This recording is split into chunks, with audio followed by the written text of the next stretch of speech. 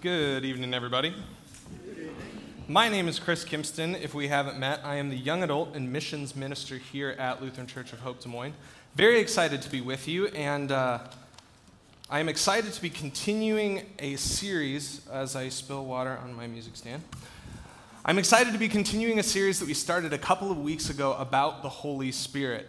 And a special welcome to all of you who are new, because you're thinking to yourselves, perhaps, why did I pick, of all the weeks to come, when they're talking about the Holy Spirit? Because if we're perfectly honest, even those of us who are familiar with this whole thing, it's kind of one of the lesser accessible pieces of Christianity, regardless of where you're at in your faith journey. Wherever you are on the spectrum of identifying as a Christian, following Jesus, to kind of being agnostic about a lot of it, or all the way to actively opposing Christianity, it's not going to cause a lot of controversy for me to say some of the things that our faith stands for. If I say, me as a Christian, I believe that my faith tells me I shouldn't steal, I should treat people with kindness, I shouldn't murder, I should love everyone, a lot of people are going to agree with that, and basically everybody's going to agree with that. That's a part of a good society. Now, then when I say also a part of my faith is that a Holy Ghost lives inside of me and speaks to me, that causes some problems for some people, understandingly so, because without context it sounds super creepy. And I can recognize that, and that's totally fine, because something you should know about me is that I am a naturally skeptical person. And I understand the irony of the fact that I'm the person who's been to seminary and is in front of you preaching about the Holy Spirit. Please don't misunderstand, and anybody can tell you, John, Eric, Jed, anybody else that works here can tell you, I ask the question why to basically everything that anyone wants to do, because I just want to pick things apart and see what makes those things tick. What's the good thing at the center of that? I am a naturally skeptical person. And so my goal this evening is to demystify a little bit what it might be or what it might mean to be filled with the Holy Spirit, to demystify a little bit what it might mean to be filled with the Holy Spirit. And then at the end, I'll try to remystify it just a little bit. Does that sound good? Okay, cool. Now, the Holy Spirit can be a really confusing topic for many different reasons. And one of the main reasons is because there's a lot of ways that people and church communities have used the Holy Spirit in the past.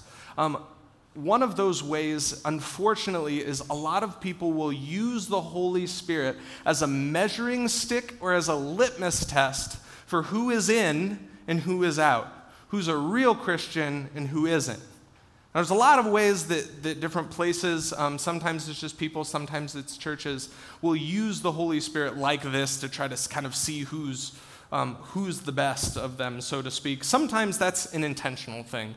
I had a great seminary professor named Dennis Edwards, and he unfortunately grew up in a church community in which if he didn't display being filled with the Holy Spirit by a certain age, he was excommunicated from his church community.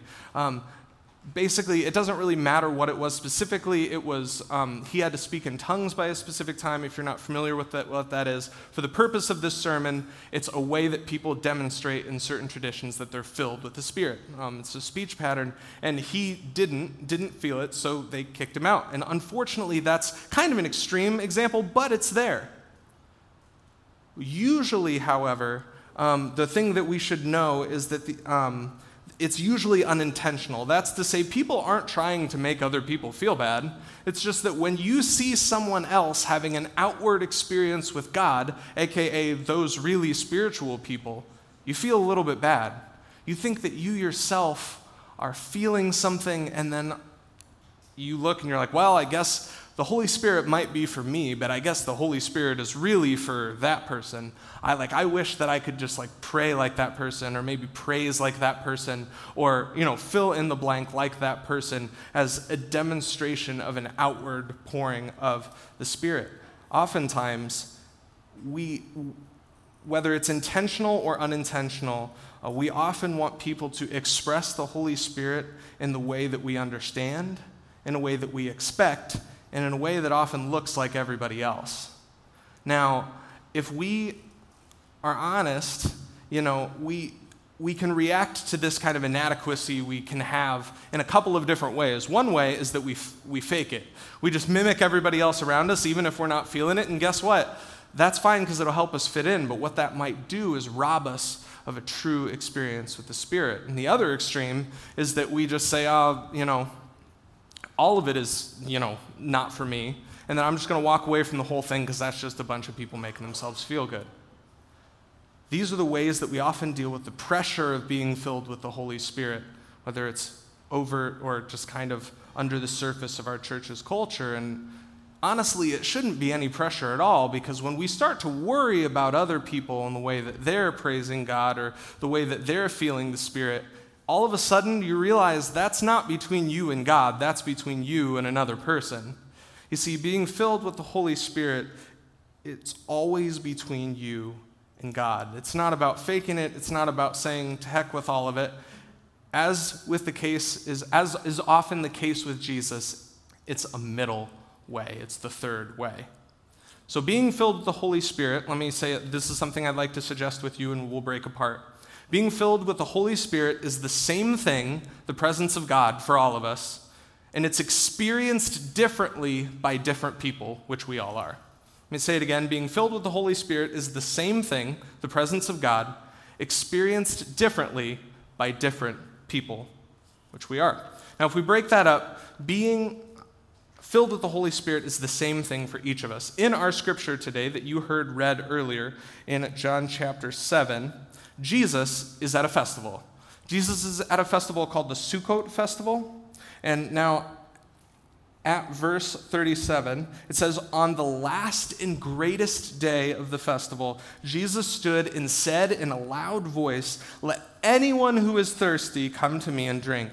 Whoever believes in me, as Scripture has said, rivers of living water will flow from them.'"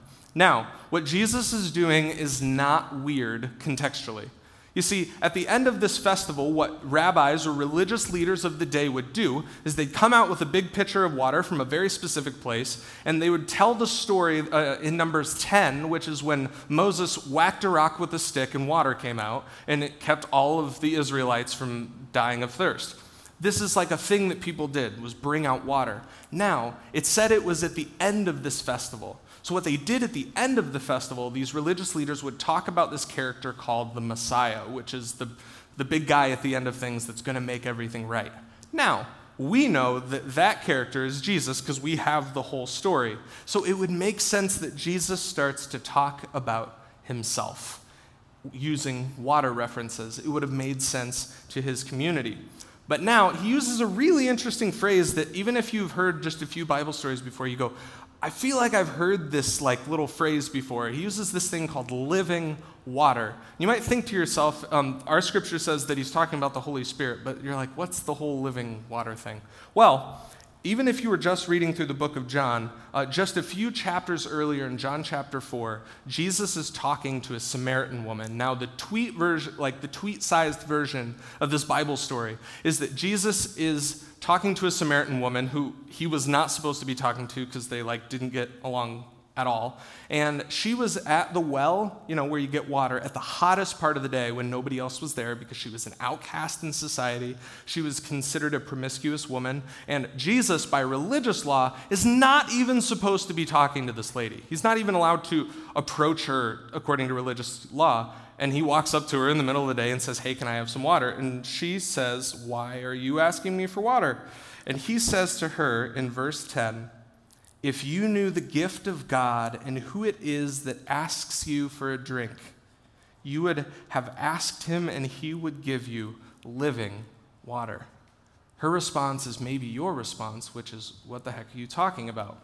His response in verse 13 is, "Everyone who drinks this water will be thirsty again, but whoever drinks the water that I give them will never thirst. Indeed, the water I give them will become in them a spring of water welling up to eternal life." The important thing is, and our Bible verse for today that you heard read said that when he's talking about living water, he's talking about the Spirit. The thing that we need to learn is that this water that he's talking about, this life-sustaining force, this Spirit that comes from God doesn't run out. It's not like a lot of other things in this world that we'll drink coffee and we'll feel excited for a while and then we crash. There are things in this world that we use to give us some sort of spiritual, emotional, physical high, and then we eventually come down from it. It's like the star in Mario when it plays the song and then you're invincible and then everything hurts you again after that. It doesn't, maybe that worked for like 3 people. That's totally cool. We just won't do it tomorrow. That's fine. Thanks, Saturday. This force stays with you. Jesus doesn't just say it doesn't run out. He said it actually becomes a wellspring inside of you. It actually becomes a fountain inside of you, meaning that spirit, that thing that you get from God, doesn't go away. God isn't like some dealer that you have to keep going back to. God has given you a gift that stays and sustains and doesn't leave. The first thing that we need to know about being filled with the Holy Spirit is that it never leaves you. We often treat the presence of the Holy Spirit like it somehow came from somewhere else. People say, God showed up. And not only is that kind of funny because where was God in the first place, it also suggests that now God has left and gone somewhere else. The truth is, the Spirit of God, which is the presence of God, is closer to us than our next breath. It is in the very fabric of our existence, and the God that created everything and knows you infinitely better than you could ever know yourself, the God that created all things and has been with you long before you ever believed or knew that he was there. He was always there, and he always will continue to be. And this isn't just when you feel really good, when you hear a really good worship song, or you hear a sermon, or you hear something like that. It's when you're feeling happy, but it's also when you're feeling hurt, when you're feeling excited, when you're feeling terrified, when you feel close to others, when you feel alone. Even when you feel the farthest from God, God is not far from you. Sometimes we treat the Holy Spirit like something that is only around when things are good. And I think that shortchanges God a little bit. The Holy Spirit never leaves you. The next thing about being filled with the Holy Spirit is acknowledging that God is with you. So understand the subtle difference. We all can know that God is with us and doesn't go away. But then it's the act of acknowledging that God is present. It's taking a moment, taking a breath, and sitting in the fact that God is right there and is never going anywhere. We're talking about what it means to be filled with the Holy Spirit. So not only do you just have to know that God is there, it's actually stopping. It's actually slowing down and going, there you are, God. John and I were talking about this earlier this last week, and he shared a really helpful metaphor, which is, like on your furnace, you have or like your water heater, you have a pilot light. So sometimes when that fire really gets going, when you really need hot water, that fire is like, and you can feel it, and there's evidence that it's there, and you can hear it, you can see it, and that's really great. But even when you are at your coldest water, even when you're not running your furnace like on a day like today or this last week, even if you go down there and you look, there is still the smallest spark. That flame has not gone out.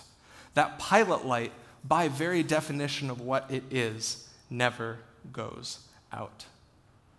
Sometimes the Holy Spirit is with us. It's not filled and raging, and sometimes life is getting in the way, and all it takes is stopping, turning our attention back to that little pilot light. It's the act of turning your attention away from the swirling chaos of the world and looking back to the cross. And everything that it represents, it's the act of turning back towards God. It's asking, God, what do you have for me in this moment, in this circumstance? What do you have? Because no matter who we are, no matter our circumstance, this is true for all of us. Wherever we're at in our faith journey, this is how we all receive that presence of the same God. Remember I said, it's all about receiving the same thing. So it's knowing he's always with us. It's acknowledging that he's with us, taking that step to slow down. And results may vary because we are all different people, meaning we all experience these things differently. Because God made you individually, and you therefore experience the presence of God differently. So often, like in churches, the focus is like, the Holy Spirit is here, and like people are pumped, and there's like a huge drum build, and that's really great. And sometimes it's like lightning, and sometimes it's like writing in the sky, and the Holy Spirit is here, and people are pumped, and they're, you can see it and you can sense it. And if that is you, please hear me. You should receive the Spirit that way. If that is you, absolutely between you and God, you should go for that. And some of the people that I love and respect and believe in more than anything in the world, that's how they often interact with being filled by the Holy Spirit. I can only speak for myself, but I have an inkling that I am not alone. I've been, in case you're new, I've been very open with my struggles with anxiety in the past, clinical anxiety. I'm a very anxious person. And my natural disposition, for better or for worse, is always really excited. I always got a lot of energy. There's always this like buzz going that's like, okay, here we go. And that's both good and bad. But if you describe the presence of the Holy Spirit as an overwhelming, huge burst of energy, friends, that doesn't sound that great to me. That doesn't sound like it's from heaven. It sounds like it's a little bit of somewhere else. Instead, for me, my experience of the Holy Spirit has been in the times in my life that I have had no doubt, beyond any shadow of a doubt in my mind, that I have experienced the presence of God. It's the one time in my life when everything is still. Everything is quiet. And it's this holy peace that sits over me because we all experience this differently. Sometimes for a lot of people it's really big, but sometimes it's something else. We all experience this differently. An example maybe of this perhaps, a year ago, really this week actually, I got the opportunity to go to Africa. I was working for a Twin Cities nonprofit. It's actually an international nonprofit, World Vision, if you've heard of it. They help people raise money for clean water in Africa. And it was a great job, and basically my gig was I went to churches and convinced them to start running teams so people would run. I would train people to run marathons so that they could raise money for clean water. And it was incredible. And there are people all across the country that work for this organization. It was really great. And I get a call a year ago this week. It said, "Hey, Chris, in 6 days, do you want to go to Africa for 2 weeks? Everything is taken care of. It's all been arranged. Somebody had to step out at the last moment, and they thought of you." I was like, yes, please. And so, less than a week, I found myself in Africa. I got shots the day before we left, just like you're supposed to. And it was really great. And listen, this is why it was great. I was like, why would the stars align for me to get this opportunity? Why would this thing happen to me specifically? I was like, because God is going to speak to me. I was ready for the big experience. I was ready for the sky to open up. The heavenly choirs were going to be singing. That was like going to get struck by lightning, and I was going to have like this new superpower. No, maybe I'm mixing my metaphors now. I was going to get this new word from God. I was so excited for this outpouring of the Spirit in my life. I was just so ready. I was like, God, hit me anytime. We're good to go. So one night we're in Durban, South Africa. It's on the southeast coast of Africa. And I had the opportunity to go out and swim in the Indian Ocean, a thing I never thought I would ever be able to say I could do. You do not become or endeavor to become a local pastor for the Frequent Flyer Miles. I never thought that I would ever be there. And yet here, I found myself. There was nobody out there. I have no idea why. And I was like, I'm going to go out and swim. And so I went out at the end of the long day. I'm swimming. I'm like ready to, the water is just beautiful and warm. The sun was going down. This is like an hour or two before this, actually. It was going down over the water in the city, and it was just like incredible colors. And I look back towards the shore, and there's the whole city of Durban that just starts to light up because the lights are coming on, and it was incredible. And you know what I received in that moment? It was not like the Holy Spirit. It was like the absence of all of that, but in the best way. It was this quiet. It was this peace. It was this stillness in my soul. The Bible talks about the voice of God sometimes being a small, still voice. And the only thing I heard was that still, small voice go, "Isn't this beautiful?" Here I was, like, walking through all of these opportunities in this trip going, where is God trying to speak to me? A little narcissistic. But, like, trying to, like, pull out every bit of meaning in this trip, when really God stopped me out in the middle of the Indian Ocean on the coast of Africa and goes, "Isn't this beautiful? Isn't this good? Isn't this holy?" And it was a peace that I had never felt before. It was powerful.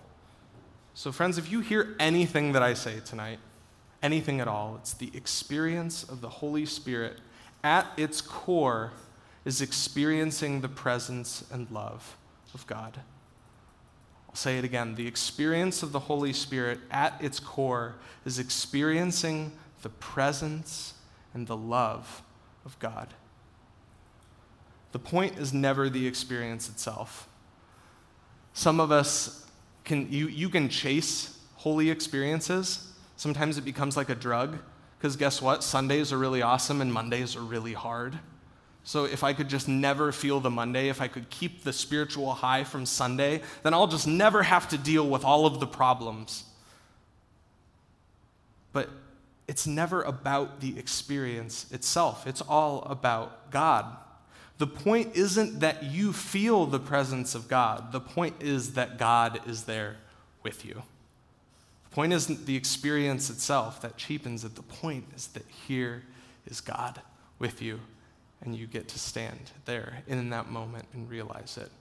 So the invitation for us this evening, maybe in this upcoming week, maybe for the first time in your life, maybe for the quadrillionth time in your life, is to consider, what would acknowledging the presence of God in your life look at? Instead of losing it over Jerry in accounting, or just absolutely laying into that one person, or just like that moment of self-doubt that happens at the same time in every circumstance, whatever that ends up being for you, what would it look like to step back, to try to find the pilot light and say, "God, it's really hard right now, and I don't feel you," but taking a second and going, "There you are, God. There you are with me." How might that change our week? How might that change our lives? What might that do? So demystifying, it's the same. We're receiving the same thing, the Spirit of God, and experiencing it differently.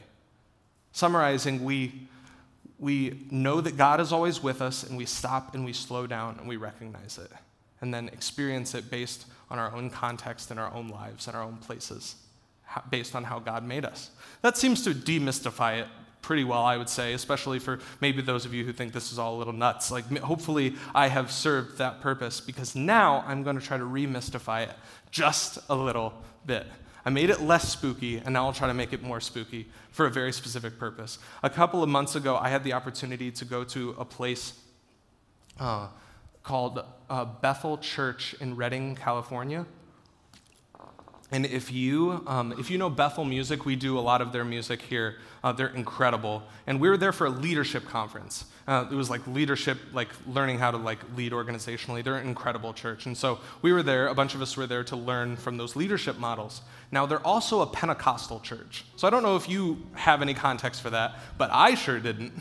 And so Lutheran kid, here he comes into a Pentecostal church, and I saw a lot of things that I have not seen before. And if they have a very specific way that they interact with the Holy Spirit. They have very specific ideas about what it is. So it's all very big. That's part of their culture. But they also talk a lot about the incredible, miraculous things that God can still do in this world, and does. And I recognize that with my brain and say, yes, God can still perform miracles in this world. But remember, I am a skeptical guy. I'm like, all right, that's great. Yes, I agree. But really? And so here we are, and we go to this thing. We have the opportunity towards the end of this trip to go to something called, and I know how this is going to sound to some of you, we got to go to this thing called the healing rooms. Now, basically all it was is anybody who had who was dealing with something internally, emotionally, physically, spiritually, anything, some people coming from a long way with physical maladies, the whole spectrum of suffering. They could come in and get prayed for. Now, I don't know if you've never been prayed for, I would encourage it. I love getting prayed for because it's just so encouraging. It's just people encouraging you, speaking over you things that I know is true. And so I was like, listen, why not? Let's do this thing. Healing rooms, let's go. They handed us a sheet where we could write things we wanted prayed for. I thought of 3 things that I could be prayed for that I would made better in my life. I only wrote down 2 of them. So I go and I hand my sheet to a very nice Northern European woman named Selena, who has a great accent. I don't know where it was from. I didn't speak to anyone about what I wrote down on the sheet or what I was thinking about it. I didn't put it on a computer. I didn't say a word about it. I just wrote it on a piece of paper. It was face down when I handed it to her. She took it, she put it down, and just like we do here when we pray for people, she said, "Can I put my hand on your shoulder?" And I said, "Sure can." She put her hand on her shoulder, she looked me in the face and paused for a moment. And then she prayed for all 3 things, both the things I put on the sheet and the thing that I didn't. And she mentioned, I was thinking about Kelsey at one point, and she mentioned Kelsey's favorite worship song. Now, I don't know what to do with that. I still don't. Please understand, skeptical guy, I don't know what to do with that in my previous context. But the reason that I bring this up isn't to be weird. It isn't to be creepy. It's to say that there's this thing called the ineffable. Ineffable means something that is beyond human language or comprehension.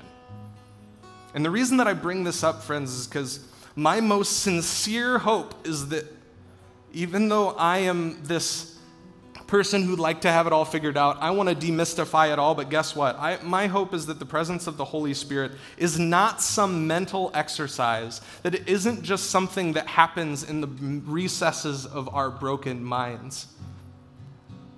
Because we can hold that in one hand and say, look at my theology. Look how much I have it figured out. Look how much scripture I know. Look at all of the things I have figured out. And then in my other hand, I go, there is wonder in the world.